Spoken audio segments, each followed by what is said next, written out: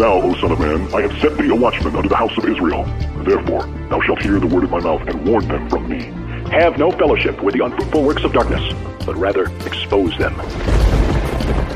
Coming to you from an undisclosed location in Middle Tennessee and examining current events from a biblical perspective, this is Bible News Radio with your hosts, Randall and Stacy Harp.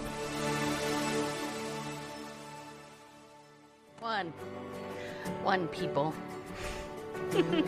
Hey. I felt it first when I was younger. This is Brandon Heath. Yeah, it is. A strange connection to the light. And his song is called Your Love. Your love is God's love. I tried to satisfy the hunger. So, I never got it right. We're going to listen to this for a minute. Let the live streaming platform share out the show for you. So I climbed a mountain, built an Hello, altar. Dr. Jennifer Fee, director. Looked out as far as I could see.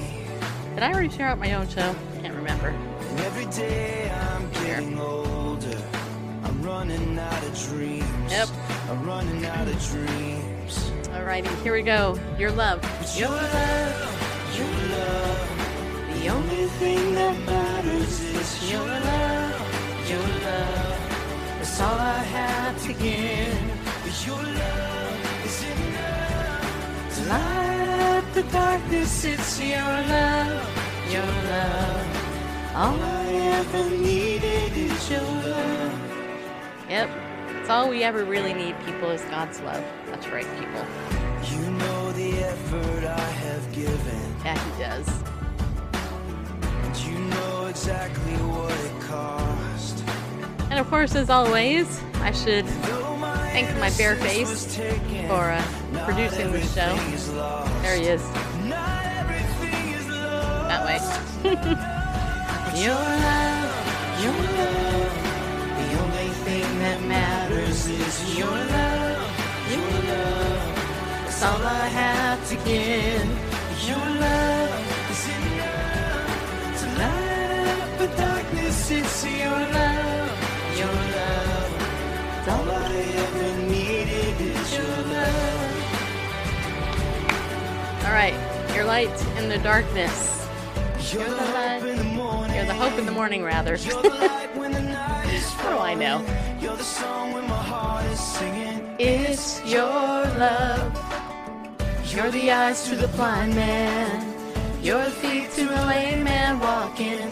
You're the sound of the people singing. It's your love, your love. Yeah, it is. Yeah, your love. Your love. Hey, Sylvia Shulin, nice to see you.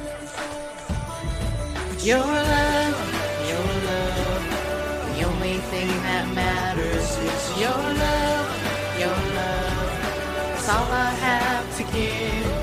Your love is enough to light up the darkness. It's your love, your love.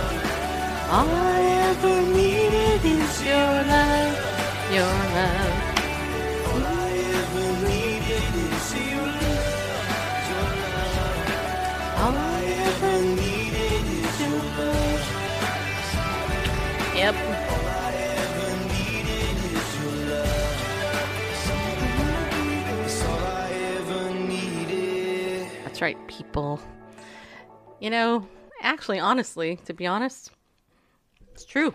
You know, I have to tell you that when Christ came into my life, that's what it was. It was his love that changed me, changed my heart, delivered me from the situation that I was in, and my life has never been the same, honestly.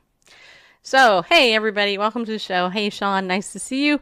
Just a special show announcement right now, though. First of all, it's Saturday, August 24th, a Saturday night, and I want to let you know that tomorrow night, Sunday, Randall and I will not be doing a show Sunday night. Now you're probably wondering why. How come you're not going to do a show tomorrow night? So, I'll tell you why. Because one of my best friends is coming into town, and she's getting in about 6 o'clock, and she's only going to be spending the night, like literally spending the night for a few hours. In the morning she's got to leave. So because she's driving, hundreds of miles to get here, we thought, well, it wouldn't be a good idea to do our show. It would kind of cut into the time. So what we will do is we will do the show. Should we do it Monday, Randall? Or you want to do it a different night? So we can make up for it. Monday? Oh, Monday is the annual meeting of our HOA, so that's out. Okay. That's probably not going to wrap up until just after 8. Tuesday? Tuesday, I think that could work. I'll Although probably having a, yeah. I was invited to an event Tuesday night, but I'm not sure I'm going to go.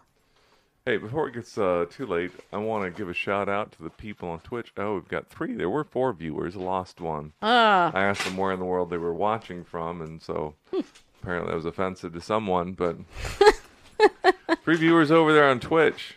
Thanks for watching.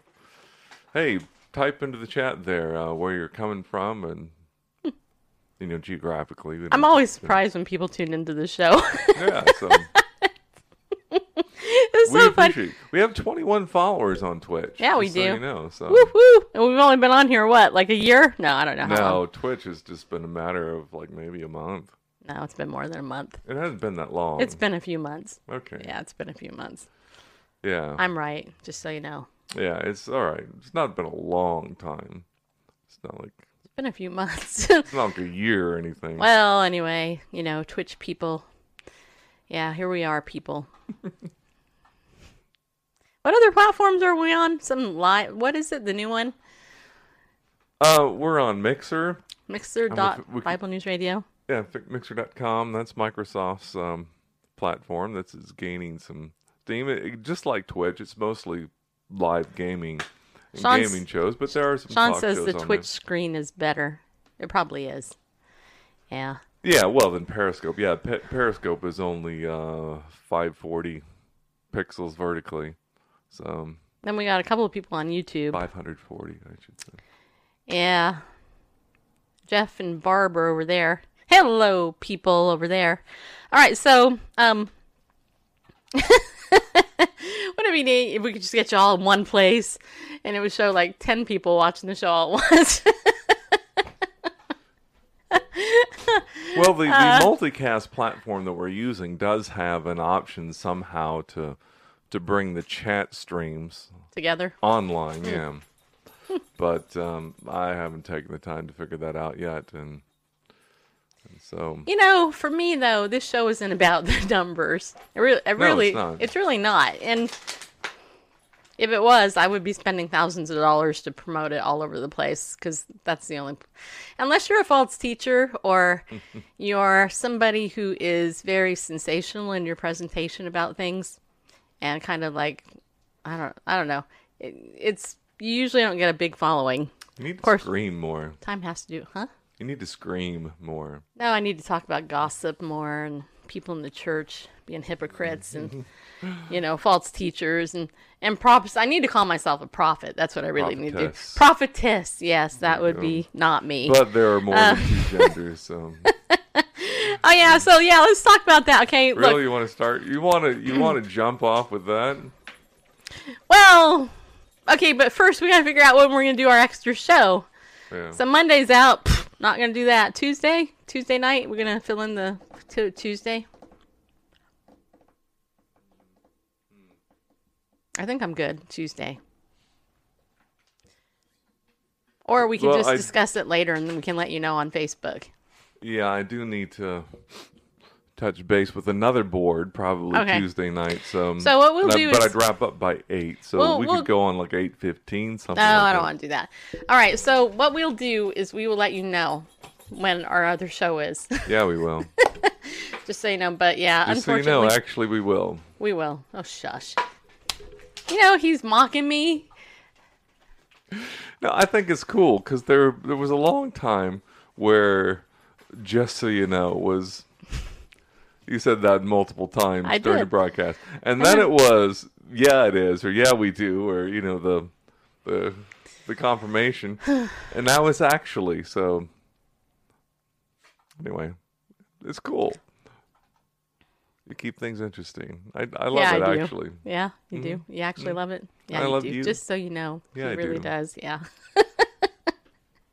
Hey, you know what? One of the compliments we get about this show is that me and Randall are fun to watch because we're married. Yeah, we are.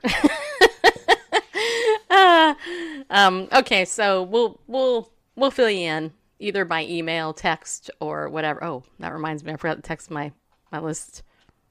Maybe that's why not as many people are here. I forgot to text people. All right, I'm just going to come clean, okay, people? So I got up, I went ahead. Don't worry, Faith comes by hearing. I'm going to go ahead and answer your question in just a second. But so we got up, we went and played pickleball, and then afterwards we were like wiped out. And I took a nap, a 2-hour nap, and literally, like, can you tell? It looks like I just woke up, right? See, I even have a mark still on my face because something like I was laying on it like this. Am I the only one that wakes up with stuff like creases on my face and then it takes a while to go ahead and get it out? Anyway, yeah, whatever. Anyway, so there's a question. We'll get to this. Faith comes by hearing. How do we know if the number of souls saved? No one will answer that question. Well, you know, it's interesting. I think what we'll do is first share the gender shirt thingy, because this is just funny. Okay, I was just noticing on the title. What? I was, it was a hurry to get things done, and I concatenated the title of the article, which is 2,100 people saved as SoCal Harvest sees 28,000 in attendance, and that's Right. like way too long. So I was going to short it to 2,100 people saved at SoCal Harvest, and I left the as. I forgot to. By the way, Barb the said. copy and paste. I forgot to replace the S with the T. Barb said, "Leave her alone. I like her and her Tracyisms." Yep. Tracyisms. What is it with old people? No offense, Barb, but you're old. Come on. All right, so here's the thing. I don't know what it is. At pickleball today, Ralph was calling me Tracy. I had a guest on the show. He was like my oldest guest ever. I think he was like in his 90s or something. He kept calling me Tracy the whole episode, and I'm like, should I tell him it's not Tracy? Close. It's always old people, though. Older, more mature. Yeah. With failed hearing and dimmed eyes. No, I'm just kidding. Not really. I'm not kidding. I don't know what it is, though. It's always older people that call me Tracy. You need to be like Laverne DeFazio and have a big S on all of your clothing. I have an L for Ladies of Justice. Well, then they'll call you Lacey, so you don't want that. Tag me, Lacey. Barb says I've been praying for the wrong person. LOL. Well, I guess God knows, right? Well, thank you. I appreciate it. Hey, here's a handy tip to those of you who may be watching. Our names are right below our faces. Right there. That's what makes it even funnier to me. People will even spell my name wrong. They'll put an E in it, and I'm like, what? Drives me crazy. Is there an I in your name? No. Nowhere. No. Okay, anyway.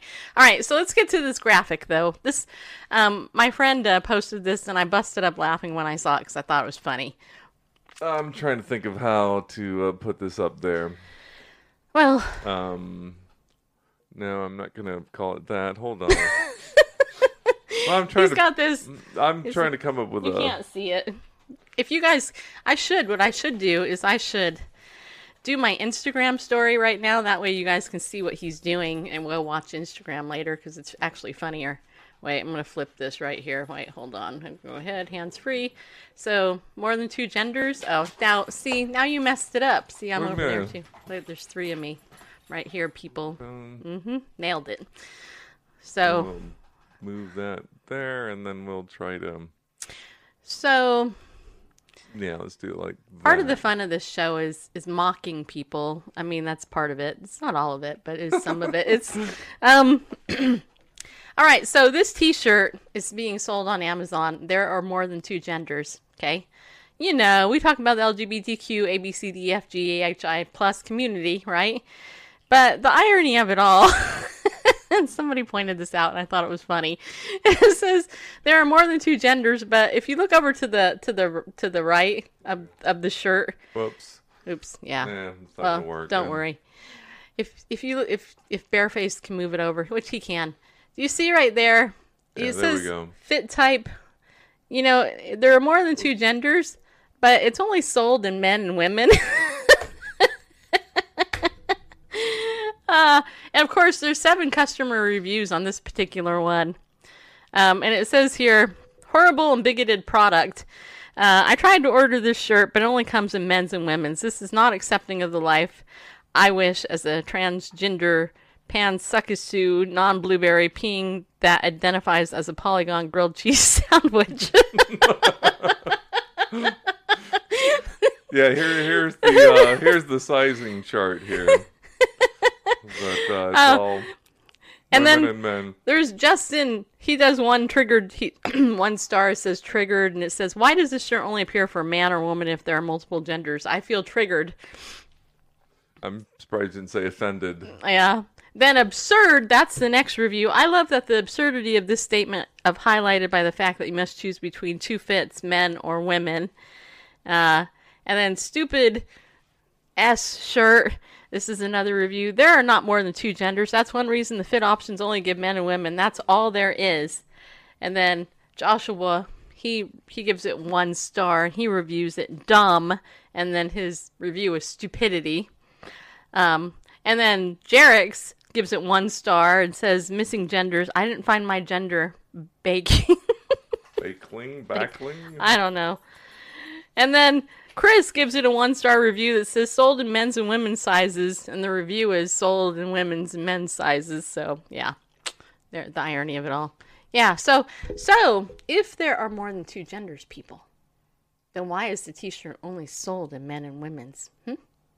Thereby proving that the majority of the world, even on Amazon, agrees that there's 2 genders. So. And what would, I'm just curious, what would a transgender shirt look like, or a queer or a questioning shirt look like? I mean, what would that like? Do we have to have like separate clothing categories for all this? I mean, you got to see the related items here. Oh, the related items. Yeah. There are more than 2 genders. Size men, women, and T-Rex coming soon.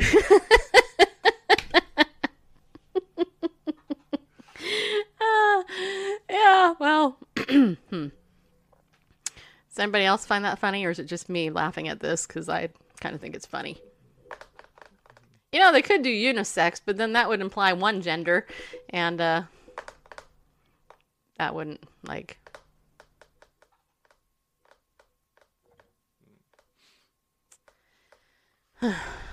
Yeah. All right. Well, anyway, people, that was supposed to make you laugh. I mean, hello. It's Saturday. I think it's Saturday Night Live or something. Oh, the one with the shirt with the disco unicorn, that comes in men, women, and youth. 3 sizes. So I guess youth is a gender. So there's 3. Well, I don't know that youth is a gender. It's because there's no Y in LGBTQ, L, X, G, F, you know. Yeah, alphabet soup. We're so hateful. No, we have a keen grasp for the obvious. Yeah, we are. All right. Well, hey. Barb says she has control issues. Don't we all? Yeah, we do. All right, so let's get to this lead story, or lead story, depending on how you read the word L-E-A-D. All right, so the Harvest Crusade has been taking place. Do you want to play the video? And why does this have my mug up here? I don't know. Oh, because I grabbed the wrong one. There you go. Yeah. Yeah, we should watch the video. Want to start with that? Yeah, I think that'd be good. Because it's cool. This is the history of the Harvest Crusade. It started in 1990, like 2 years before me and Bareface got married. Well, actually, it was the year we met. This is really cool. And the Harvest Crusade is still going on right now, even as we speak. It is probably happening, actually, because it's okay. Ready? When you're ready, go ahead and tell me when I can go like that, so that it looks super cool that I did it at the right time. Well, I guess... Hold on, people. Hold on. There is an art to this. Ready, set, go. Okay. Why didn't it? Seriously? There it is. His name is Greg Laurie. And they've been writing him up as a man that is going to be the evangelist of the future. And he is. In 1990, led by evangelist and pastor Greg Laurie, and out of a desire to answer Christ's call to go into all the world and preach the gospel, the very first Harvest Crusade was held in Southern California. The concept was to present the top artists in Christian music in a neutral atmosphere, setting the stage for the proclamation of the gospel. They came for the music, but stayed for the message. You know that if you ask Christ into your life and if you turn from your sin, you can be forgiven. Love the you hair. know there's a heaven, you know there's a hell. Now what are you going to do about it? Yeah, what are By you going to do about it, 2011, people? it was documented that more than 370,000 people had made a commitment to follow Jesus Christ at a Harvest Crusade. But that was just the beginning. Not willing to rest on past victories, Greg Laurie and the team praised God for his faithfulness in the past and prayed for new opportunities in the future. And in 2012, Harvest America was launched. Utilizing the advancements in web-based streaming technology, Harvest events were no longer confined within the walls of a stadium. Now they can be carried live into theaters, homes, and churches around the world simultaneously. Harvest America events have since streamed live from California, Philadelphia, Phoenix, and Dallas, Texas, including 2016 from AT&T Stadium, which was deemed the largest one-day live evangelistic event in U.S. history. And now this August marks the 30th consecutive Southern California Harvest Crusade.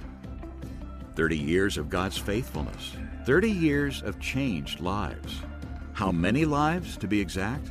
For all Harvest events combined, a staggering 499,545 professions of faith to follow Jesus Christ. The Bible says there is joy in heaven in the presence of the angels over one sinner that comes to repentance. For 30 years, Harvest is still committed to answering the call, reaching the lost, the hurting, the hopeless, with the life-changing, life-giving, redeeming power of Christ. The gospel is the same yesterday, today, and forever.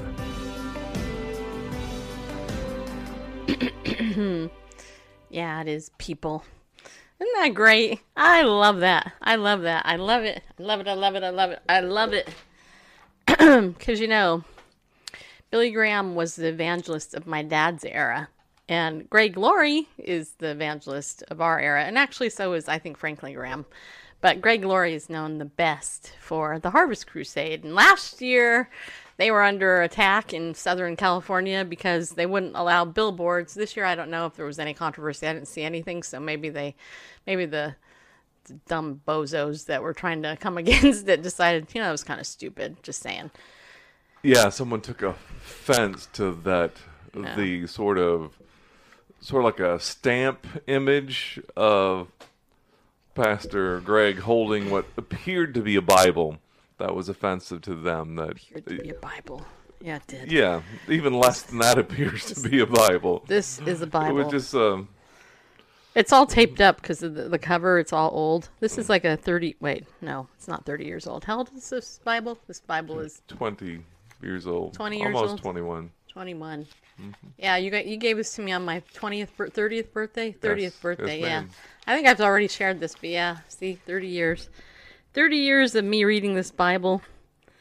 Yep. And I had to tape up the cover. It's all because yeah. Anyway.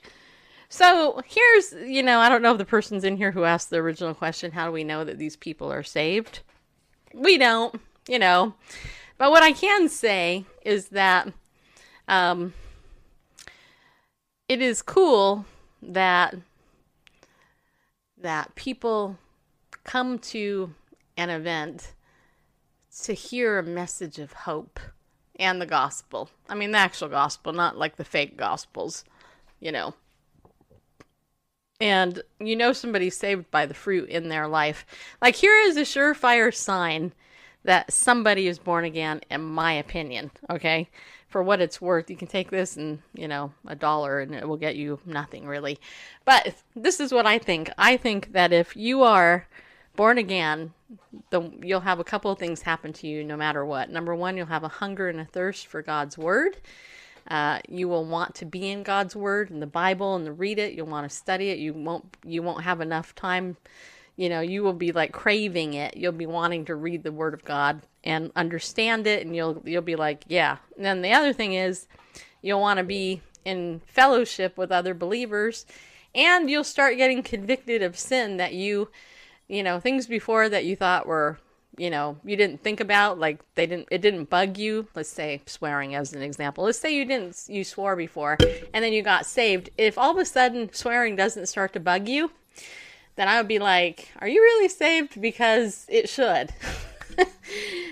So you would be convicted of sin. And I think that conviction is evidence of your salvation as well.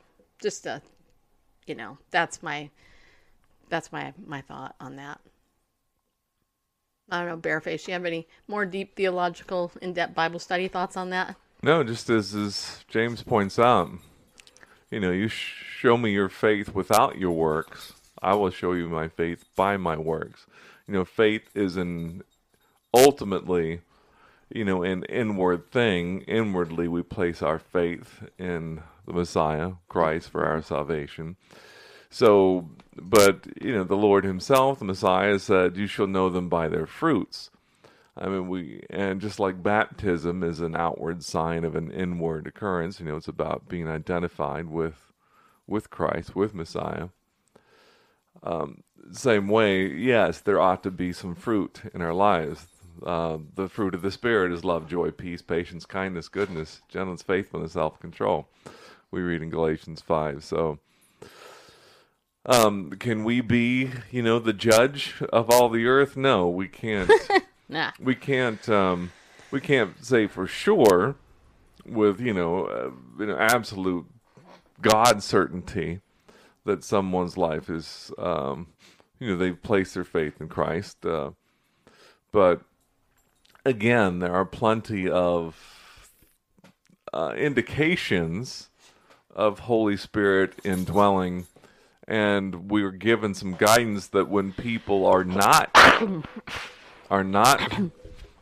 exhibiting that fruit, that we are to, for example, in Galatians, restore such a one in the spirit of gentleness.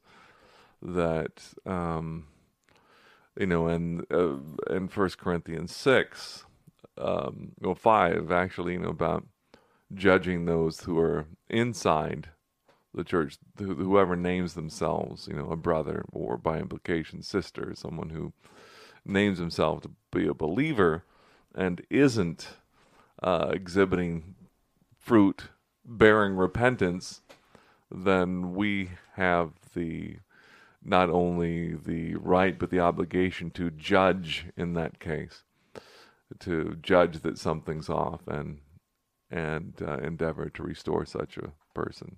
Yeah, does that help you, QT lady? I know you asked us to repeat it, but just wanted to know if that helps. Does that help? By the way, hi, Mama Gina. Just nice to see you there. And, yeah,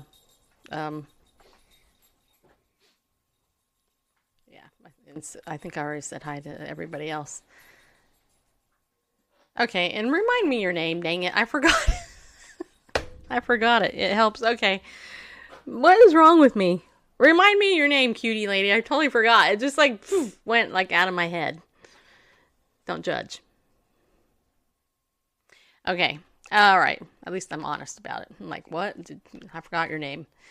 All right. So I'm going to read the article here that's tied to the video. It says here, 2,100 people saved as SoCal Harvest sees 28,000 in attendance.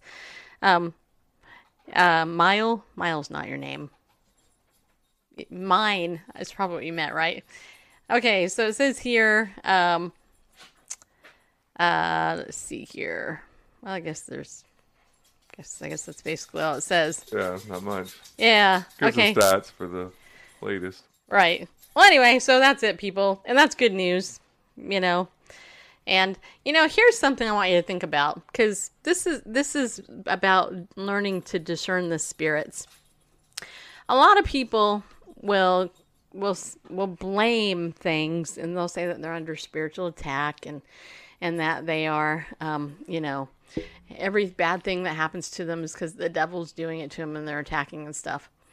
Well, Greg Laurie, Actually, it was a number of years ago, unfortunately. His son died in a motorcycle accident, I think it was, on the 91 freeway, or maybe it was Yes. it was 91. Yeah, I remember because I blogged about it, and I remember my blog got like slammed with traffic as a result of it. But a lot of people will say so many things, bad things are happening to people because they're godly people, and the enemy is out to kill everybody who's super godly.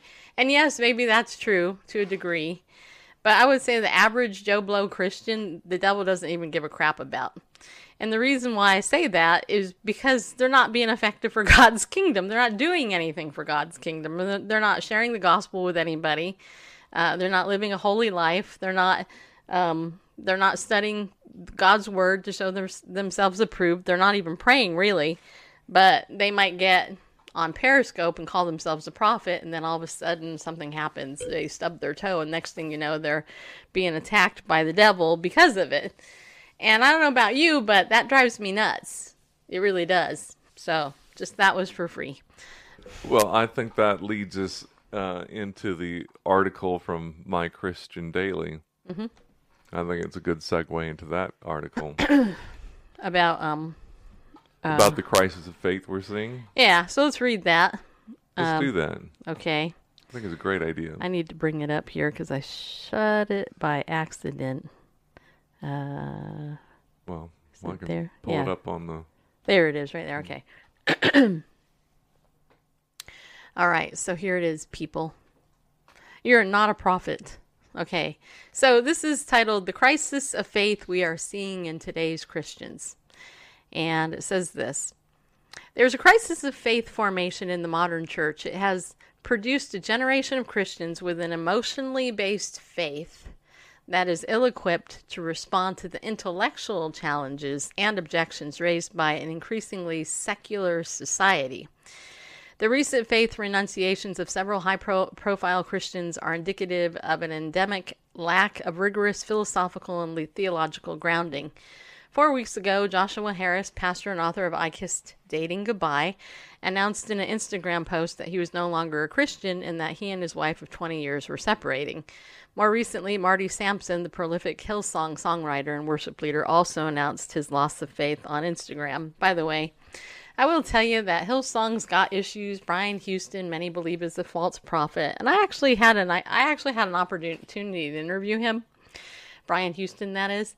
And the interview fell through, and I'm actually really glad now that I never did it, but that's, just as an aside. Anyway, these two instances are merely the tip of the iceberg of a problem that has been brewing for decades and which is now reaching crisis point.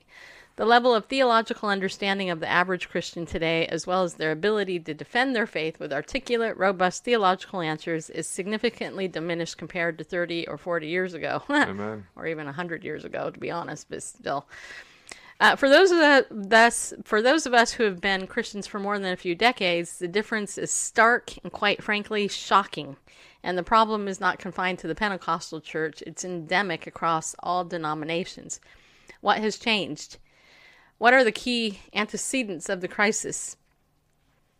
I nailed that word, didn't I? Yeah, you did. Yeah, I did. I mean, there are some words I just can't say. But I got that one. You're all proud of me, aren't you? Yeah, anyway.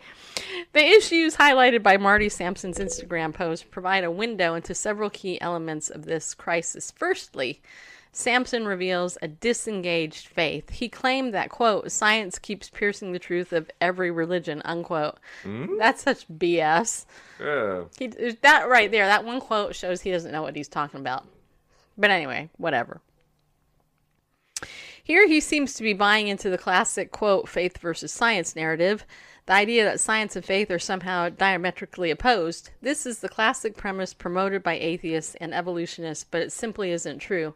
It was never true historically, and it's still not true today. There's a huge number of prominent PhD scientists around the world who regard the scientific evidence of the physical universe as overwhelmingly supportive of belief in a creator God. Sadly, Sampson seems ignorant of this. It is clear that the teaching he has sat under for many years has never adequately addressed the issue. That would be Brian Houston's teaching, by the way. His Christian education has apparently been disengaged from such practical issues, a faith bubble that has not engaged with the intellectual challenges raised by science and philosophy. And you know, I always go back to Isaiah in the first chapter. You know, the first chapter of Isaiah, we see the Lord saying to his person, to his people, come, let us reason together. And then he goes on and he talks about what he wants to talk about. And here's the thing. If God wasn't rational or reasonable, why would he engage his people intellectually in the first place? He wouldn't. He'd just say, you know what, you got to love me and got to believe and just have that belief, people. There would be no evidence that demands a verdict because God wouldn't really care. Bareface. And what is Peter's exhortation or his admonition in his first epistle? 1 Peter 3:15. To show ourselves to be ready to give a reason. A reason. Some translations answer. The Greek word there is apologia, which means apologetics. Which basically means out of reason, not separated from reason, but born out of reason, coming forth from reason. We're supposed to not give a feeling for the faith or the hope that we have, or a subjective anecdote for why we believe what we believe, but we're ready to give an answer, an apologia, a reason, a logic-based response for the hope that we have. And you know what very well big, huge, fake Christian denomination out there actually will tell you, you need to testify to the burning in your bosom. It's very subjective. That's all the proof I need. Right, and that's the Mormon Church, right? So, which is a cult, and don't hate me for saying that, but it is, okay? It is. And that's the thing too. And there's a clear conflict between the purported history in the Book of Mormon and actual history. But which is a show for another time. But yes. What I will say is that no honest, true seeker of Christ, if you choose the Scripture, the Holy Bible, and you look and you try to disprove this book, if you're honest, intellectually honest, you'll become a believer. Because like Josh McDowell, was an atheist. Josh McDowell is one of the world's most renowned Christian apologists around. He wrote the book Evidence That Demands a Verdict. Like over 30 years ago. There's numerous updated versions of that book. And he literally goes through, he set out to disprove God, just like Lee Strobel did, and C.S. Lewis, and Simon Greenleaf, Simon Greenleaf's story I love, because Simon Greenleaf was a professor of law, and he was challenged by his law students to go, well, all right, if you're so great, why don't you look at the Bible, or let's just do the testimony of the four evangelists, which is Matthew, Mark, Luke, and John, right? So Simon Greenleaf's students challenged him to take the evidence as laid out in the Gospels and then try to disprove Christianity, and he couldn't. In fact, he became a believer because when he looked at the evidence that was there, he could not become a believer. And so Simon Greenleaf School of Law, which is actually in Southern California, that was established, and his work, his apologetic work is great. I mean, you should read it. But I mean, there's not just a handful of Christian apologists. There's a lot. I mean, there's way more than that. Anyway, continuing with this article. Secondly, Samson reveals a theologically uneducated faith. He claims that no one talks about the apparent contradictions in the Bible. Well, apparently he doesn't listen to us or other people that do shows like this. Exactly. Or the apparent conflict between a loving God and the existence of hell, which is so easy. That right there, that is so easy to explain, but whatever. Of course, it simply isn't true that no one is talking about these issues in churches where deep theology is faithfully taught, churches which dare to go beyond the easily digested, you are awesome and God has a wonderful plan for your life, diet of teaching. These issues are being addressed at depth. Christians who are fortunate to be in such churches are helped to develop an intellectually robust, theologically sound faith that is able to articulate clear answers to these and other complex issues, or questions rather. Sadly, Samson has apparently not been in such a church, or perhaps he was absent on those rare occasions when these issues were addressed, and equally sadly, he was by no means alone in this. Let me ask you, when was the last time you heard a sermon that offered a robust apologetic for the existence of hell? I can't actually say I have ever heard a sermon on that from a pastor I've sat under. I have radio, internet preacher types, but never actually a pastor I've sat under, or that examined the nature of hell as an extension of the severe justice and love of God, or that dealt with the many apparent contradictions in the Bible and reconciled these apparent contradictions with a more mature, complex understanding of the inerrancy of Scripture. Christians who haven't had this kind of theological education will have their faith seriously challenged when they counter an intelligent atheist who can spout off one apparent contradiction after another. There's YouTube, people. There's plenty of YouTube videos of Ravi Zacharias. You can, if you want to get smart, listen to Robbie. Just saying. Greg Kokel, standtoreason.org, str.org. There's... Josh they aren't McDowell's, making stuff up. Josh McDowell has great YouTube videos. Yeah. In fact, I'm trying to get him on the show.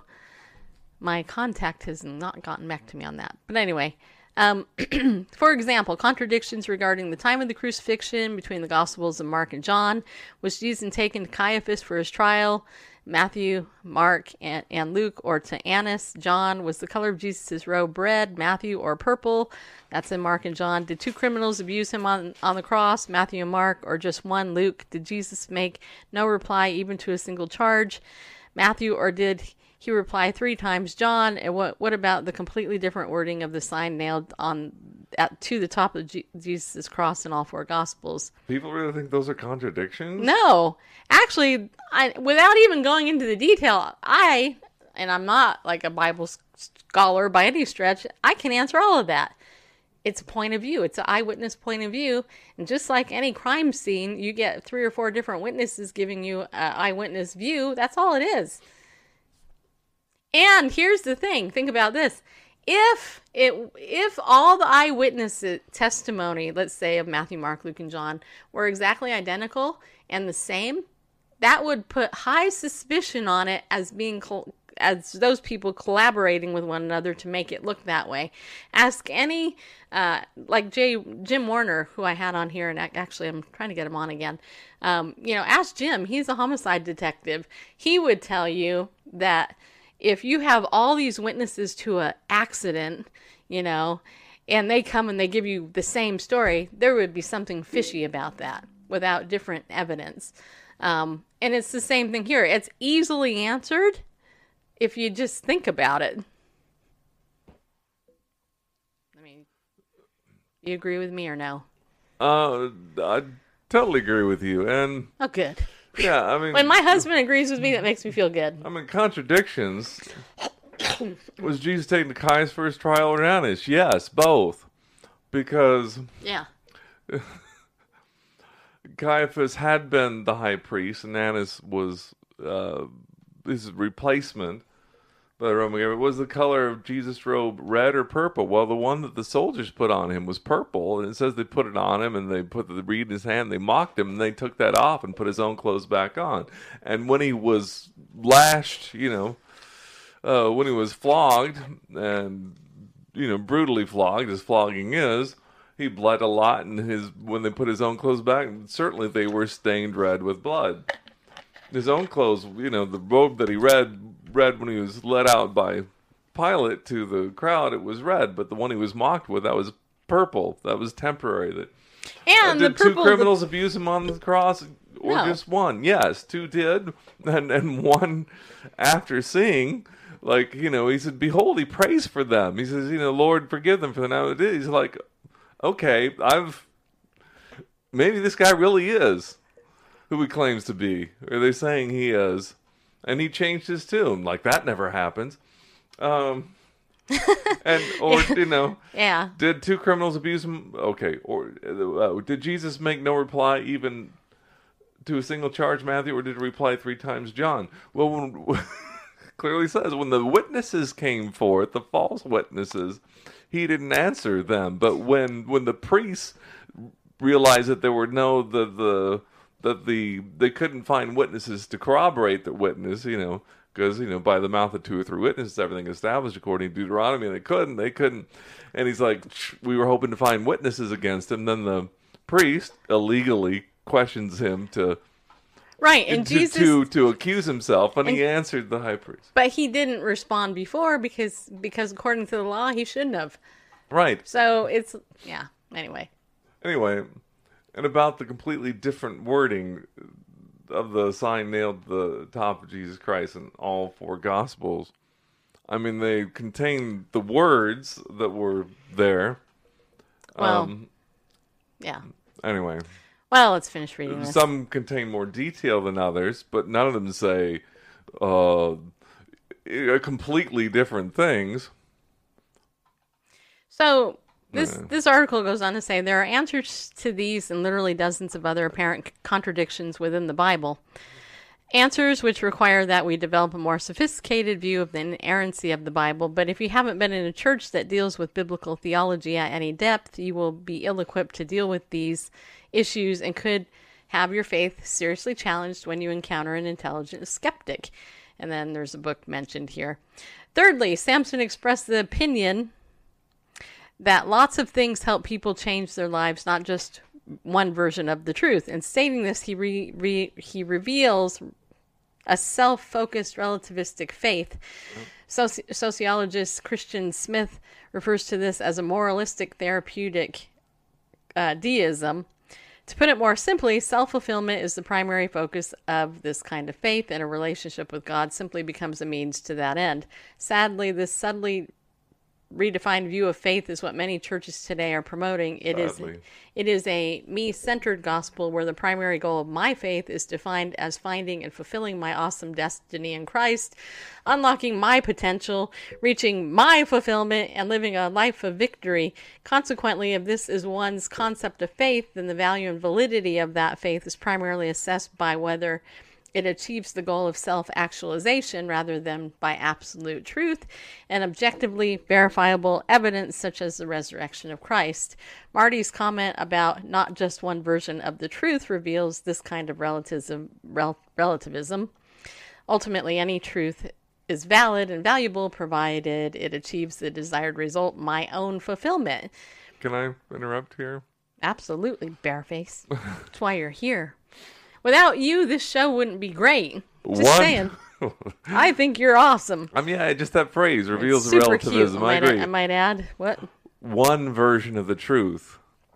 Well, if there are multiple versions of truth, then there isn't any truth at all. One version of the truth.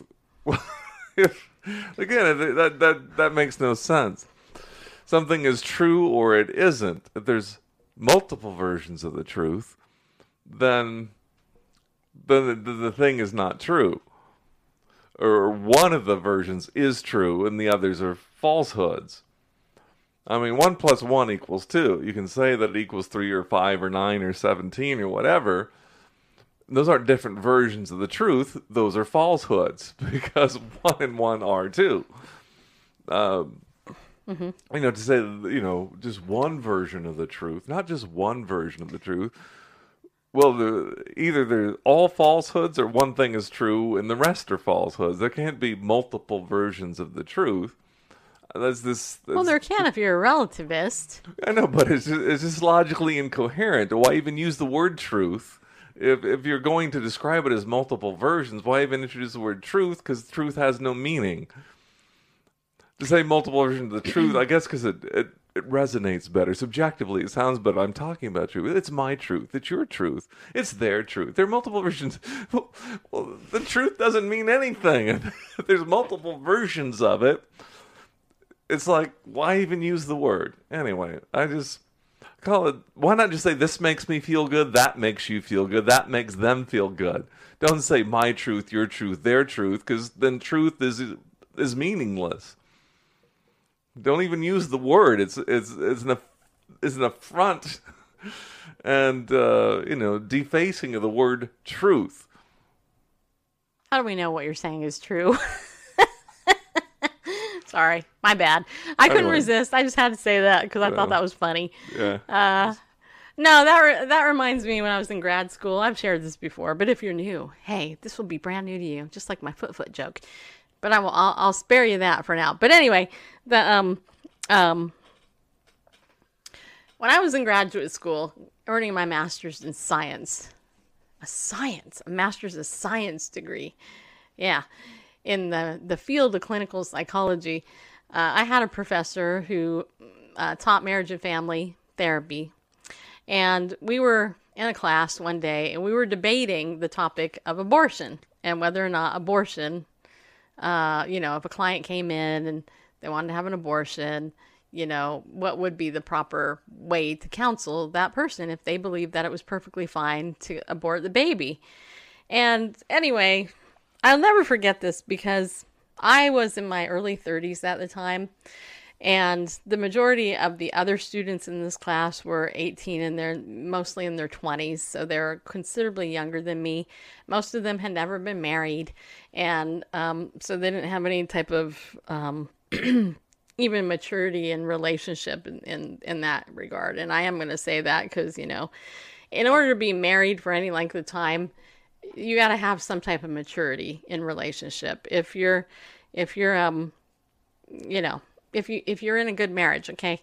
Anyway, so the professor was ardently relativistic at this Christian school, and I took it upon myself to debate him because I felt like it.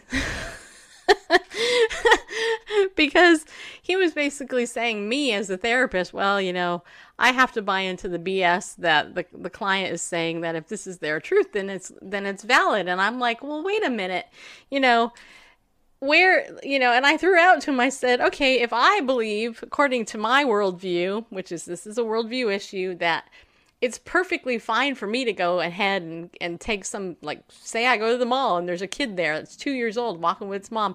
I think it's perfectly fine to kill that baby, that 2-year-old, just because, right? And I go and I murder that baby.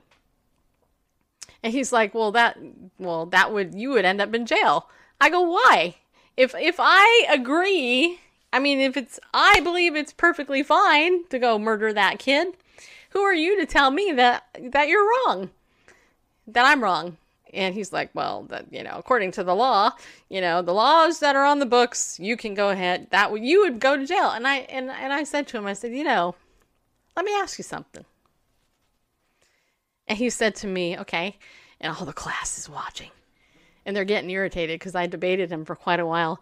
But I asked him, I said, okay, let me ask you, Mr. Smarty Pants. I didn't say that, but I did think it, probably didn't, but I do now.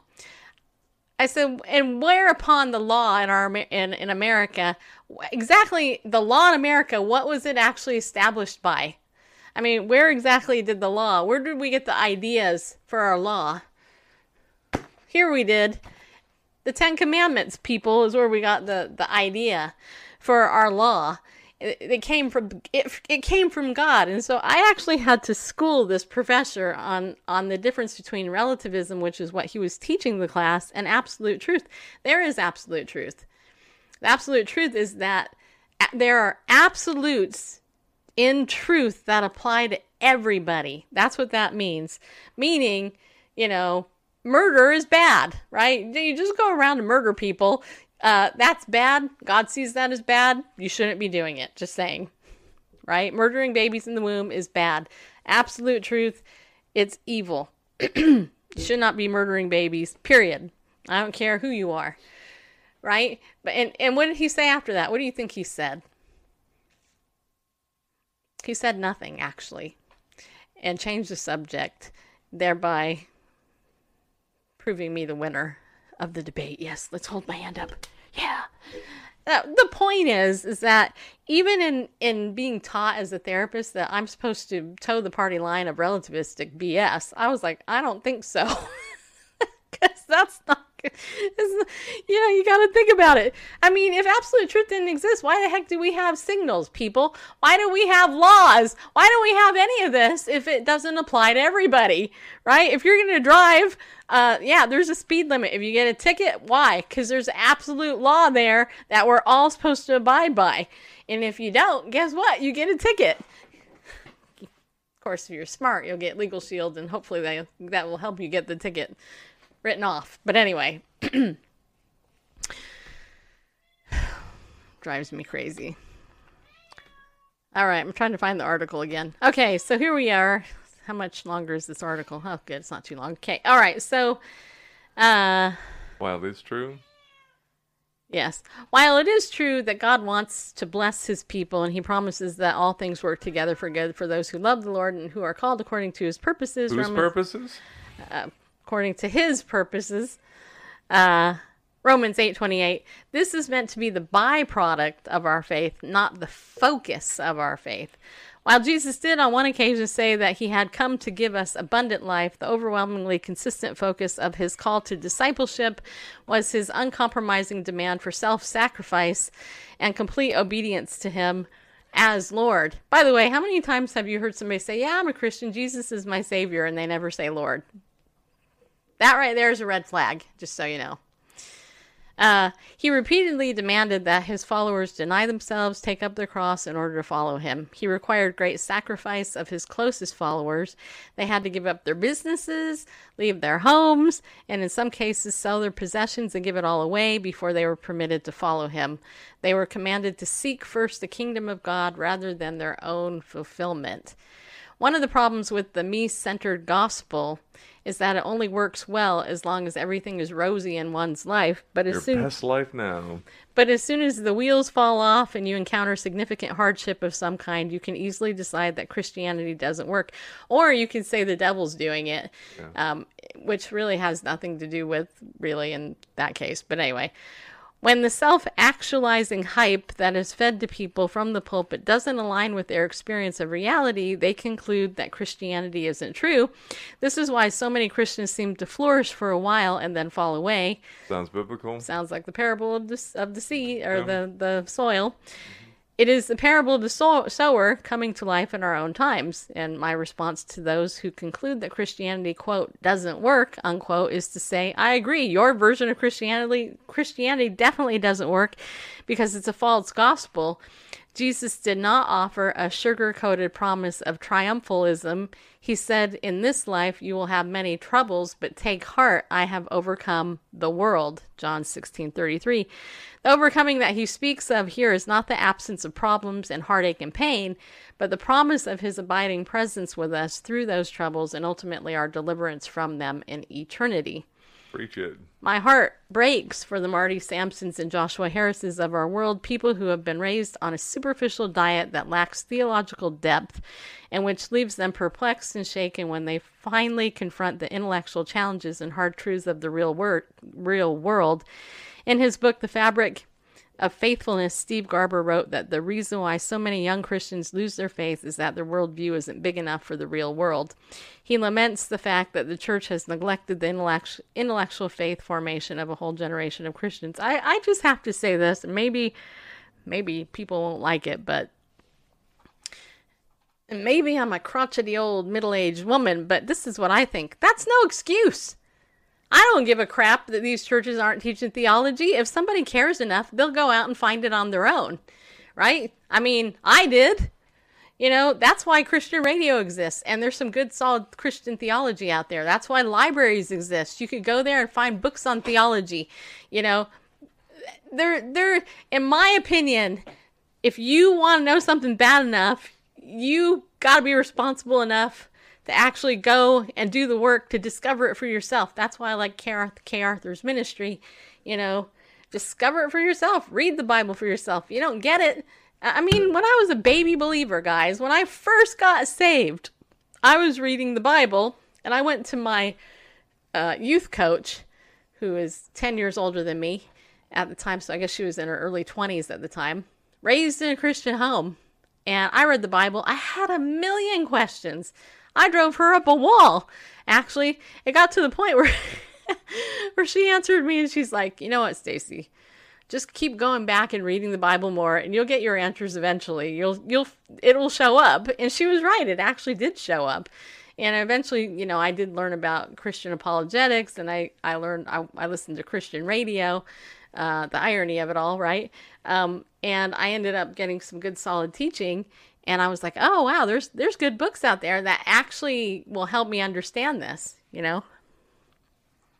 And there's the Holy Spirit. Right. Prayerfully reading the scriptures. Right. Which, by the way, explain how you grew in your faith, Randall. Well, that's it. Just prayerfully reading the scriptures. You know, of course, I came to faith because the Lord called me, basically. Told me to read the scriptures.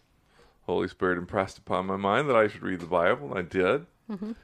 And it spoke to me where I was at, and I was impressed by this Jesus. Got involved in a church ultimately, and then the pastor who used the New American Standard Bible, and I had the Old King James. I bought the most awesome version is the New American Standard. Well, I had the Old King James because that's what I read. I know a lot of you already know that, but anyway. I had the Old King James because it had a zipper cover.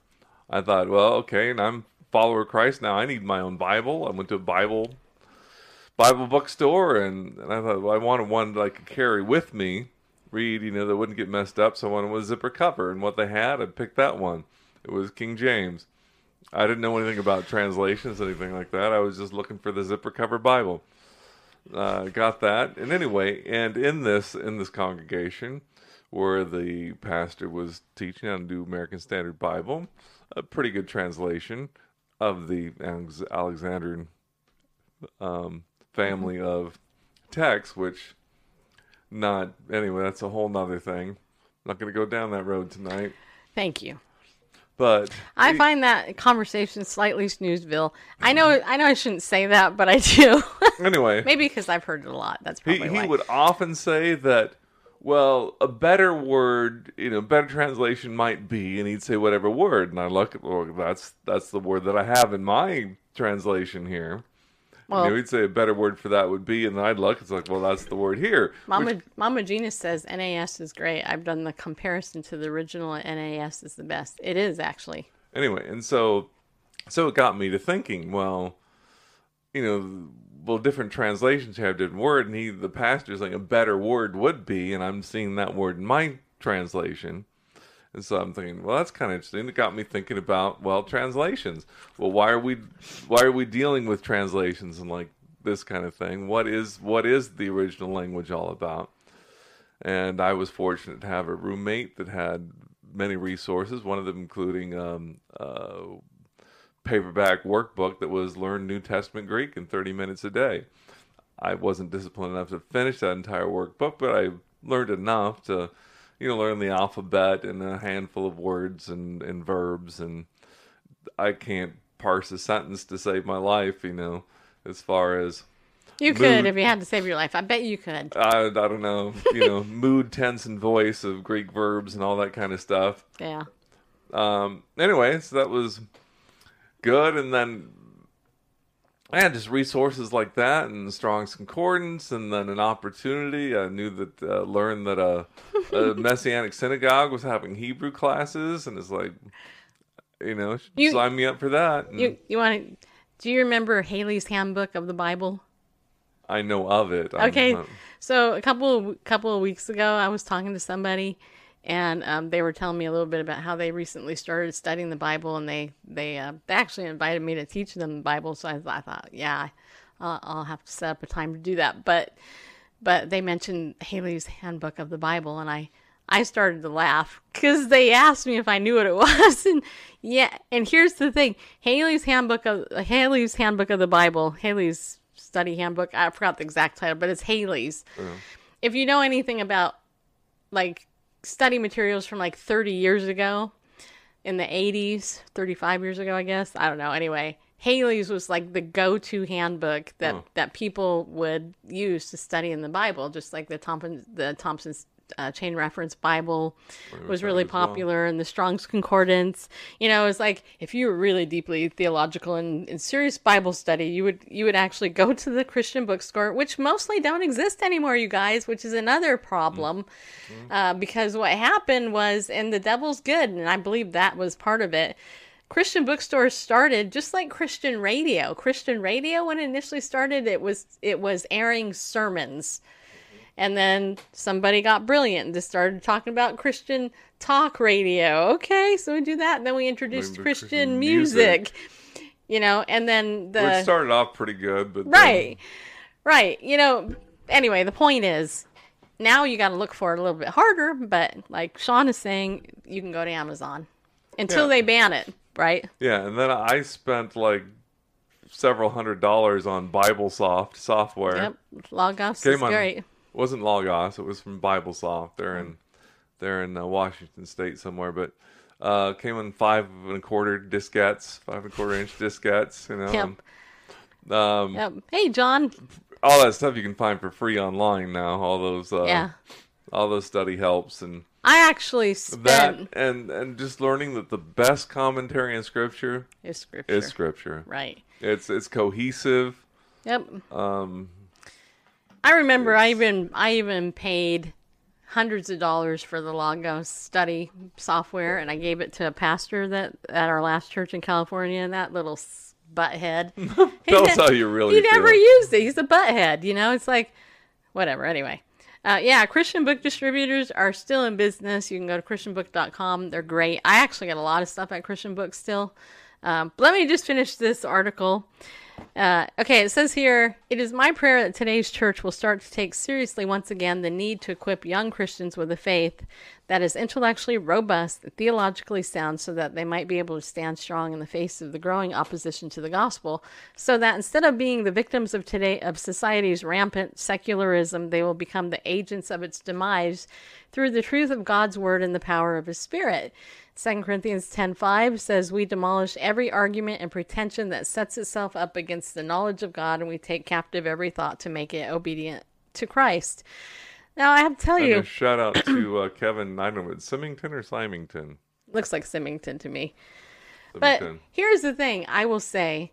Authored this article. This is why 4 years ago when we launched on Periscope, we launched Daily Disciples, right? We talked about every day how it's important to be a daily disciple of Christ. Because when you think about the youth of today, and even, let's just be honest, anybody, the average person consumes media, secular media, 8 hours a day. I mean, even probably more for a lot of it, right? How many hours are we consuming in God's Word? 1 hour? That would be awesome. 1 hour a day would be great, right? But you take that and you compare 1 hour, let's say we'll be generous. It's not actually. I mean, it's most Christians don't spend that much time. But let's say you are. 1 hour a day in God's Word compared to 8 hours being dumped on from the secular world. And that's a low number, by the way. But still, you see that? You know, you're this to that. It's like, if you are not being trained here with this little hour, then it's no wonder you can get devoured by the world system, because that's what you're seeing. That's why I don't watch TV. People ask me, well, have you seen blah, blah, blah? And I'm like, nope. You know what I consume? I go on YouTube. YouTube is my number one app on my phone that I use, besides my Legal Shield one that I use every day. But YouTube, I watch YouTube videos of pastors and Bible teachers that are solid theologically. And I listen to, solid theological, some podcasts. That's what I put in my head. It's like, because to me, that's life-giving. I'm not going to, devour 10 hours of news and get all depressed. You know, that's what people watch. I don't want to watch politics. I don't blame you, man. That's all I can do is watch politics. They're like, oh my gosh, you're getting the... I'm just like, why would I want to hear the same stinking thing over and over again, only for it's to fuel my flesh of getting mad at the system? I'm not in the world. I'm in the world. I'm not of it. I don't care. and it's not like I have an escapist attitude. I know exactly what's going on, especially in the Christian world, and, Christians worldwide are being slaughtered. I mean, we talked about that last night. By the way, I should thank Denise for thanking me for covering it, because years ago when I covered this, people wouldn't even listen to it. At least there's a remnant now who will talk about Christian persecution. And, it's gonna hit America. It will hit America at some point, and America is going to fall. I don't care who our president is, because at some point the rapture is going to take place. And, there is a growing apostasy where people don't even believe the rapture. I mean, when I first got saved, that was a hot topic, like way back then, but now it's like, well, no, we don't want to believe that. I'm like, well, what is the point then? If you don't believe in the second coming of Christ and Jesus coming back and the rapture taking place, why are you believing anything? I mean, because just saying, there's evidence for the resurrection. That's obvious if you just look at it, and if all the prophecies of the Bible have been fulfilled up until this point, do you really think God's going to go, I'm just tired. You know what, these few prophecies that are left, I'm not in the mood. I'm not gonna, you know what, the second coming thing, we'll just leave them hanging. Yeah, that's what we'll do. Changed my mind. Do you think God would do that? No, he wouldn't. Because God doesn't lie and he doesn't change. 1 Corinthians 15:9, and if in Christ we have hope only in this life, we are of all people most to be pitied. Right. I mean, what's the point? If your hope in Christ is only for this life, then yeah. Yeah. The resurrection is everything. Promise of our resurrection and his return. If it didn't rise again, he couldn't return. So, and here's the challenge too. I will add this, and that is that, look, right now I'm mentoring a number of women, and I can tell you that part of growing as a person in general, and this is part of the reason I actually love Legal Shield, really, is because the personal development that you get as a business person is one thing, but as a believer, it's easily integrated. You can integrate your own personal growth.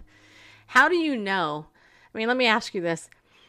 If you were a chef, right, and you were learning to cook chicken, let's say grilled chicken, in a specific type of way, you're going to get the chicken at first. You're going to chop it up. You're going to put some olive oil in the pan, maybe some seasonings, herbs and seasonings, and you're going to begin to cook this chicken, right?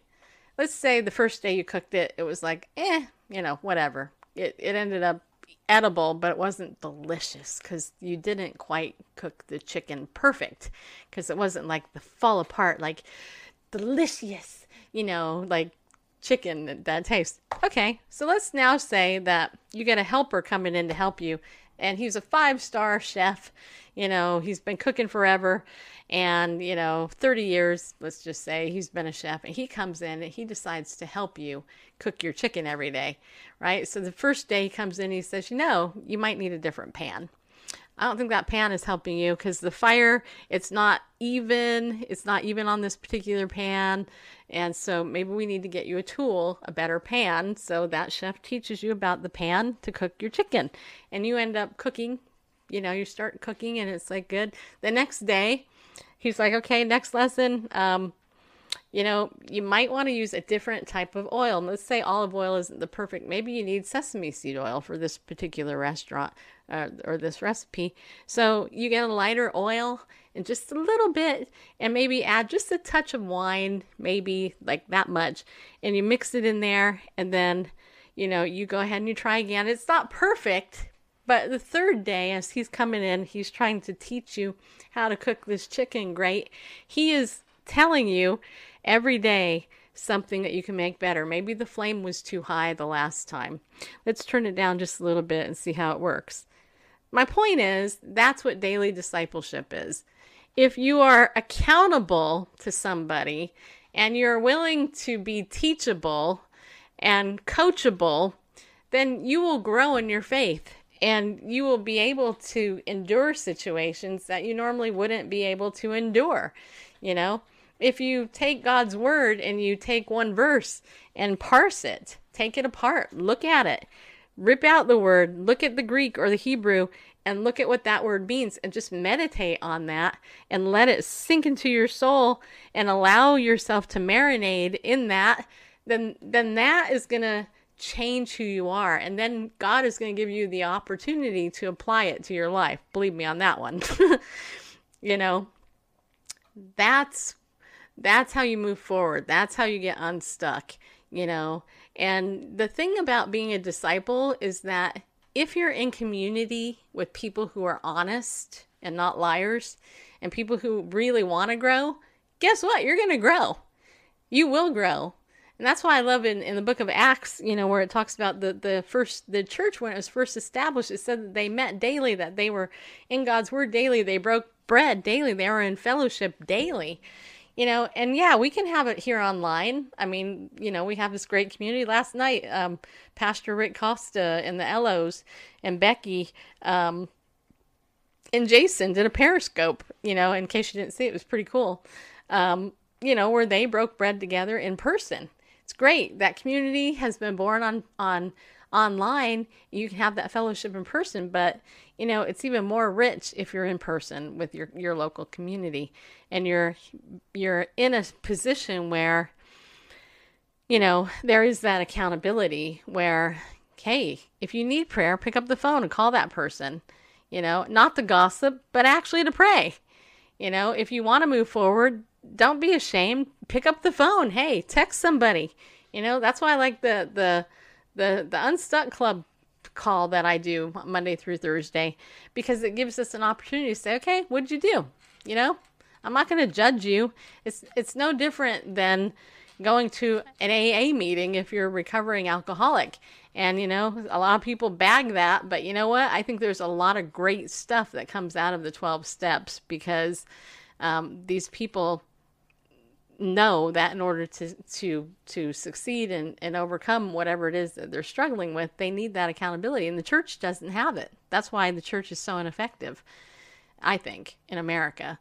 So that's why I like our show. I like our show. We don't reach millions of people or even tens of thousands, but you know what? Those of you who tune in and you actually apply anything that we share or our guests share that we have on here, your life is going to change.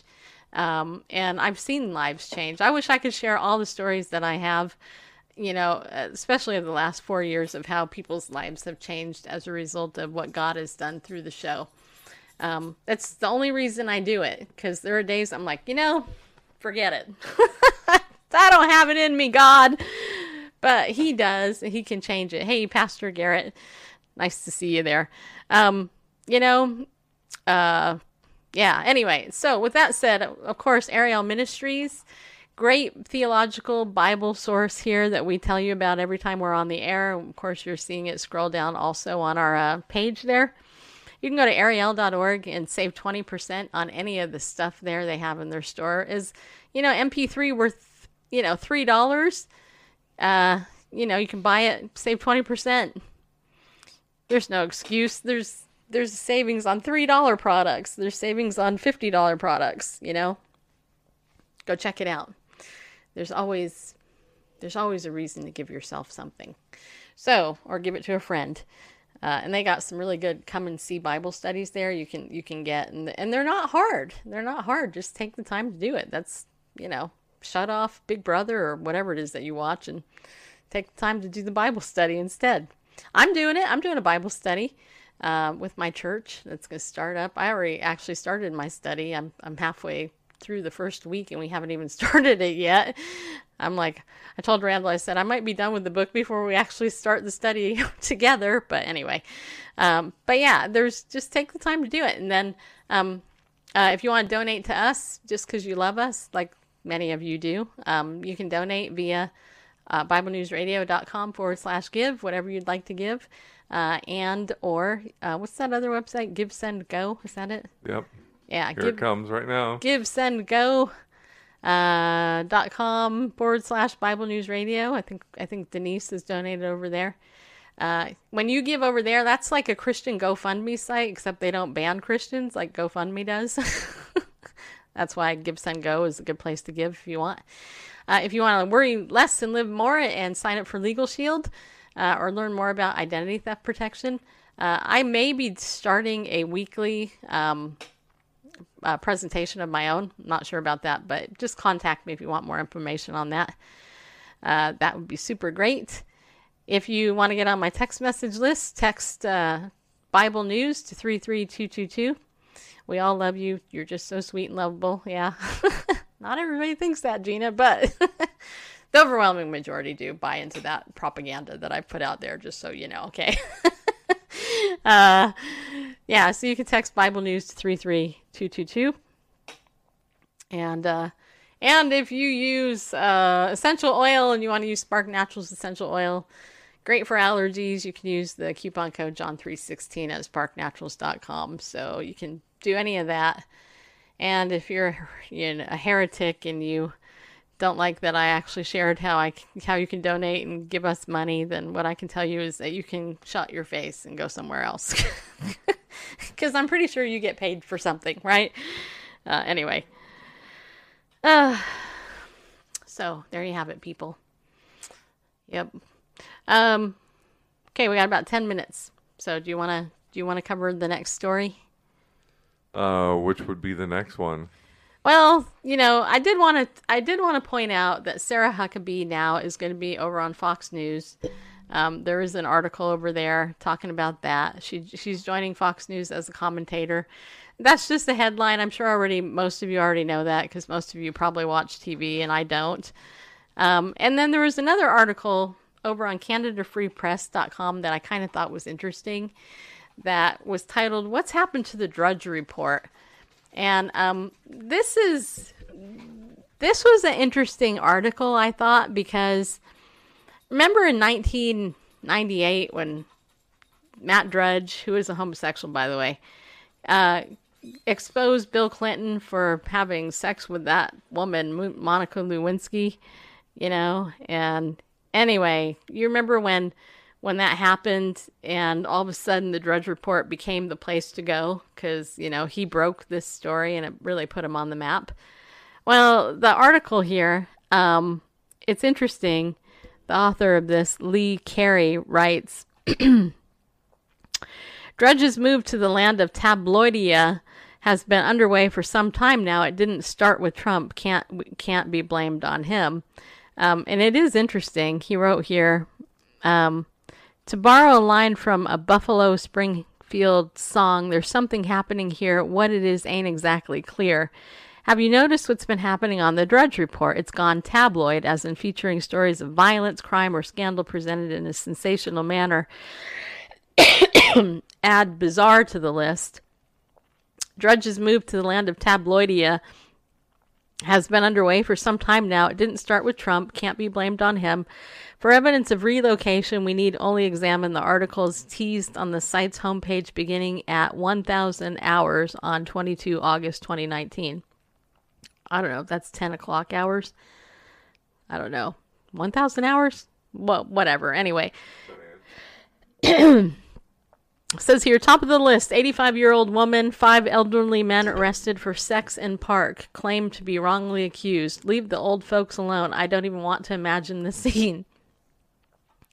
Tarantino expecting first child. Intrigue. Send me on the hunt for a pregnant male only to learn it's his wife who's expecting. Birth happens often. So what? Lifelike robots closer to reality. A lot of robot articles have been showing up on the site. Makes one wonder, have robots taken over editing the Drudge Report? Maybe because next we read that humanoid commands Russian rocket test flight. Maybe it was Russian humanoids who colluded with Trump. Blood test predicts whether you'll die in the next 10 years. So does that mean there will be a blood test sometime in the next 10 years that will predict your death, or that it can now predict if you have 0 to 10 years to live? Inquiring minds want to know. Wouldn't you want to take that? Hey, yeah. Hey, am I going to die? Just saying. Interesting. Breitbart is why the Drudge Report stopped being relevant. # page clicks. Yeah, I agree with you. You know, there are so many better sites out there anyway. FrontPageMag.com is good. That deals with a lot of the Islamic issues. Breitbart is good. You have CNSnews.com, which I also like. The RealClearPolitics.com used to be good for stuff. I tend to look at alternative Christian media sites often. I don't like the Christian Post website. I hate their site because they are nothing but clickbait and negative news about the church. It drives me up a wall because it's like, really? Wow, why don't we just like expose all the crap in the church on the Christian Compost website? That's what I call it. I call it Christian Compost because it's nothing but poo, you know, stuff that compost is made of. But anyway, I do think it's interesting. Bareface, what do you think of the thing? I think what Drudge has done too is I think he's tied a lot of InfoWars type news into his site. I haven't visited it in weeks, if not months. Yeah. But if this sampling is a representative sampling, it's true actually. You know, I keep moving. I like his commentary. Newsweek. Time to rethink taboo on cannibalism? Short answer, no. Great volcano could end human life on Earth as we know it. Okay, then let's not have one. And if we do, perhaps the humanoids will inherit what's left. Anyway, but yeah, they are the kind of things you'd expect to see on the cover of the Inquirer or whatever. Hey, the Inquirer actually, you know, for his actually. My mom used to. Okay, I grew up in a house where my mom bought the Inquirer, and she bought Star. Yeah, that's the other one. Star, the Inquirer. She bought the TV Guide remember when the TV Guide actually had, you know, like pictures. I used to collect the TV Guide. Now, what's funny is the TV Guide. You know, those would be classic collector's items. Now the TV Guides, the actual TV Guide, because back then. No, that would be interesting history. Yeah, but I mean collectors. I mean, there were only several million in print at any time. So I know, but that's not rare. But who's kept it? I mean, the TV is no longer what it used to be. No, it used to be ABC, it's CBS. So much better. Yeah, we're now on TV, kind of. Okay, so Gina said here that. Wait, hold on. I'm gonna read this. I need to pull it closer to me. She said, I recently found a YouTube channel of a trans woman that I like. Weird, huh? Obama is laughing with his Muslims at y'all. Oh, yeah. Okay, now... Wait, she says she calls out trans stupidity. She calls out abuse. It's okay to be white. If you have TV Guides, you are a hoarder. Now... I don't, but I used to. I used to have them.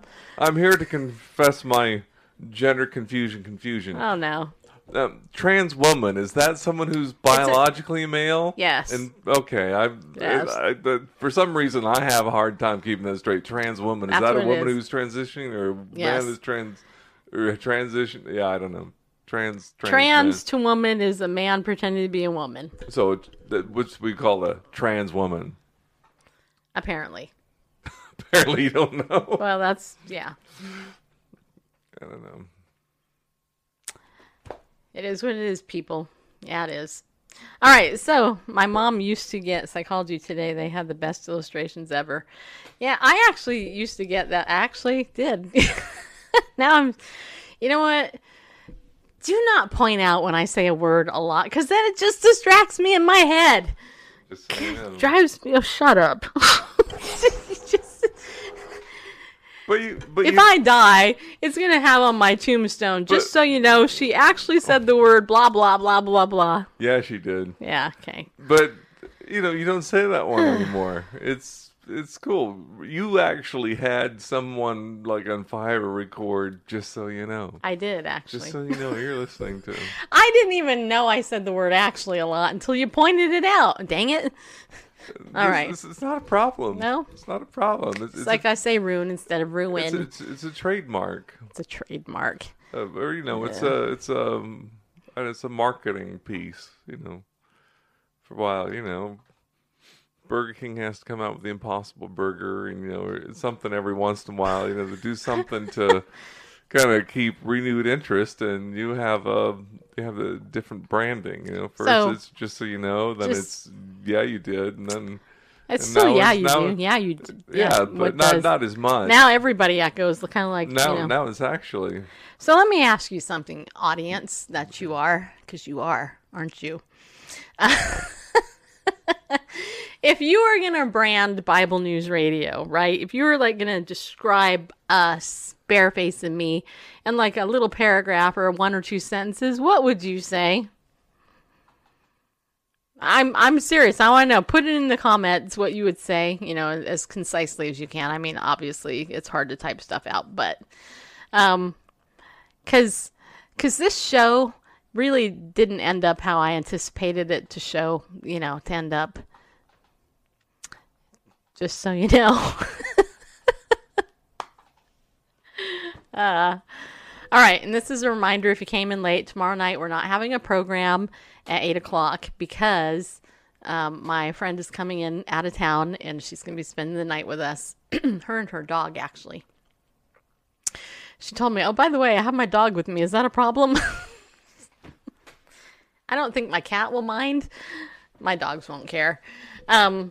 But so probably we're going to figure out when we'll do another show to make up for Sunday night not being there. Just so you know. I'm waiting for the branding to see how it's coming. Yeah. Or you could just email me later if it's easier just to type in actual email. I did it again. I used the word actual again. Yeah. I was thinking the other day. Yesterday I was at this meeting, and I know our time is up, but whatever. Yesterday I was at this funeral home, and I was at a networking meeting where a orthopedic surgeon gave the talk.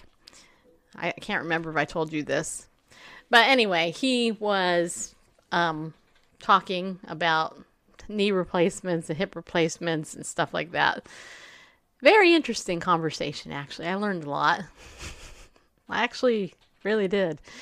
And anyway, and at one point, did I share this yesterday on the air? I can't remember. Well, anyway, at one point, somebody was asking about glucosamine and chondroitin, and whether or not they would recommend people take it. Because, he is, after all, an orthopedic surgeon.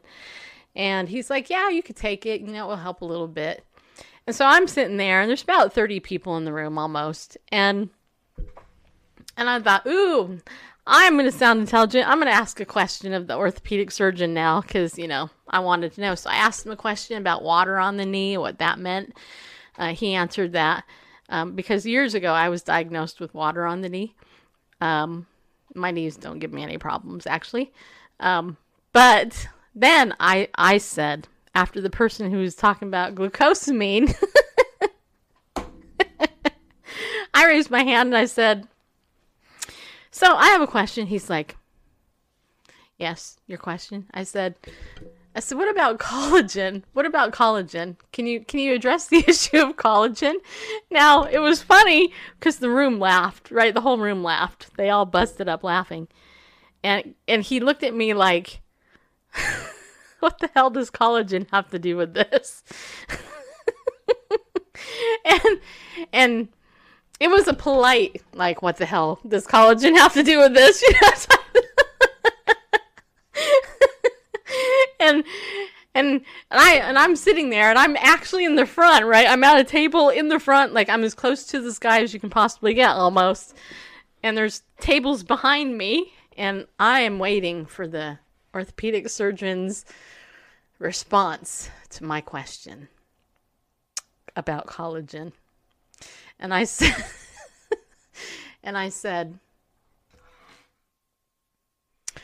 well, hey, I'm asking you this question. Said, yeah, it probably doesn't really have anything to do with knees or hip replacement. I said, I was just told by somebody that, you can take collagen, and if you take collagen, it will actually help you with leaky gut. And he was like, I could see that. Anyway, I share all that just to share with you, people, that years ago, that would have totally, I would have been like, oh no. The whole room was laughing at me, and this doctor is too. But it was kind of all fun. It was like levity, you know. And that is what this show is about, people. Not being afraid to look stupid in front of the masses, but at the same time make a powerful point when pertinent. So I'm guessing nobody, not one person, knows how to brand this. Did I tell you the story, Randall, that I just said? Yes, you did. You're leaning out of... I know. I gotta get back there. Okay, anyway. Do you think that's funny? How about the tagline? Inexplicably entertaining. Do you know how hard that would be to say? Inexplicably entertaining? Yeah. Mm-hmm. Huh. Yeah. Just a thought. I always thought that we dealt with serious topics with a light touch. Yeah. Many have said something. Yeah. Almost verbatim to that. No commentary on the collagen comment, really, people. Seriously, I give of myself. I open my heart. All that. And Tommy just came in and invited people. Hey, thanks for coming in, Tommy. So, I have a question, Tommy. Me and Bareface were talking about how we should set up a time to meet you. We should talk. We should talk. How would you guys like it if me and Tommy did a broadcast together? Wouldn't that be awesome? I mean, like in person, that would be cool. Yeah. So what would you say, Tommy? Okay, we're gonna go longer because Tommy is now here just for a minute. What would you say about, you know, how would you describe this show? You know, knowing how completely, you know, developed it is. You know, yeah.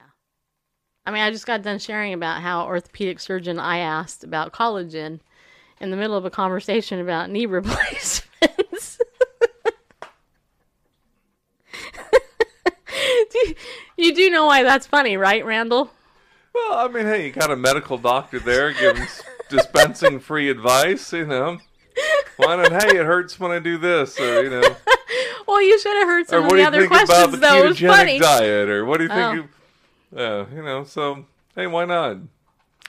Well, I am going to, next time I see this guy, I'm going to say, hey, remember me? I talked about collagen with you, just so you know. Yeah, I did. You remember. Yep. Well, just like Dr. Ben Carson remembered the magnet. Mm-hmm. I always remember the magnet. Famous quote from Dr. Ben Carson because he was on our show. Yeah, he was. So, there you have it. Okay, well, our show is over, people. Yeah, it is. It is. No show tomorrow because my bestie is coming in. And we will go ahead and figure out what day we're going to surprise you with the show during the week. I think that's it.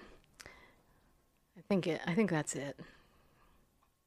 I did not play Bareface in pickleball today, but Bareface I heard played very good today, just so you know. Good to know. I know you care. By the way, Pickleball Faith, my book. Let me just give you one last little thought about that. My book is not done yet, but this week I actually sat down and I wrote the hardest part of this book. I wrote, and I'm just going to say, I really want to get this book out by my birthday. A friend of mine is kind of trying to push me to get it out by next month. It would be very tight if I do it next month. But what I will say is that part of the reason that I have been putting off finishing this book is because I wanted to add in it a dedication to my friend Joe that died earlier this year. And I wanted to write about all of the stuff that happened at his funeral or his memorial and my relationship with him. And I wrote it this week. It was really difficult, actually. I cried like for an hour as I was writing it all out. And I told Randall, actually, I read it to Randall. Randall, what did you think of that part when I read it to you? You know, because, so here's the thing, you know, Randall will answer that in just a second, but it's moving.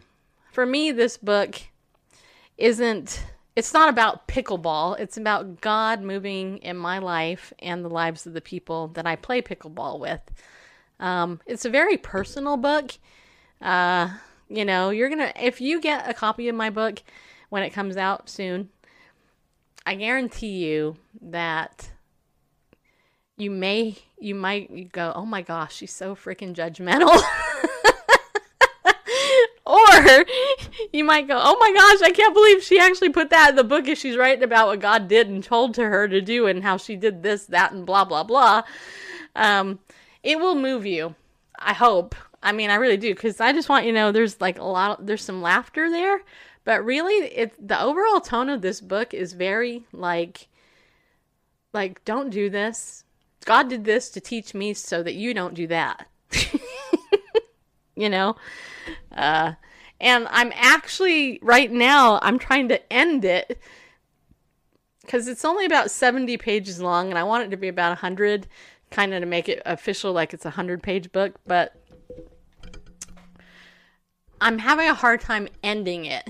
And so that's kind of the holdup. So you guys, like, go ahead and pray for me as God will give me, you know, the clarity on how to close it. No, I did not include the foot joke in the book, but I could. I could do that. And because a friend of mine who's an author, he told me this week, he said, you know what, Stacy, don't push the book to be done by when this guy wants it done. Push it to be done when God wants it done. And it's close, but I'm just saying that part of the hang up for me has been that I did not want to go there with the pain of writing about my friend Joe. But I think you'll enjoy it. When you read the story, I think you will. And I think it will touch you. At least I hope so. So, coming soon, Pickleball Faith, coming soon to a Amazon bookstore near you. All right. Okay. So with that said, now we're done. Tommy, are you coming on now, or do you come on Saturday? No, you don't come on Saturday. You take time off on the weekend. So never mind, people. Don't go watch Tommy because she's not going to be on. But yeah, go and watch the archives like I do. All right, people. Remember, be bold, stand up, and go with God.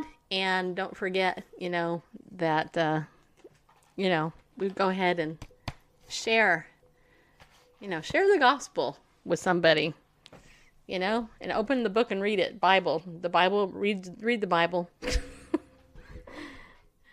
All right. That's it. We'll see you sometime this week. I don't know when, but we'll let you know.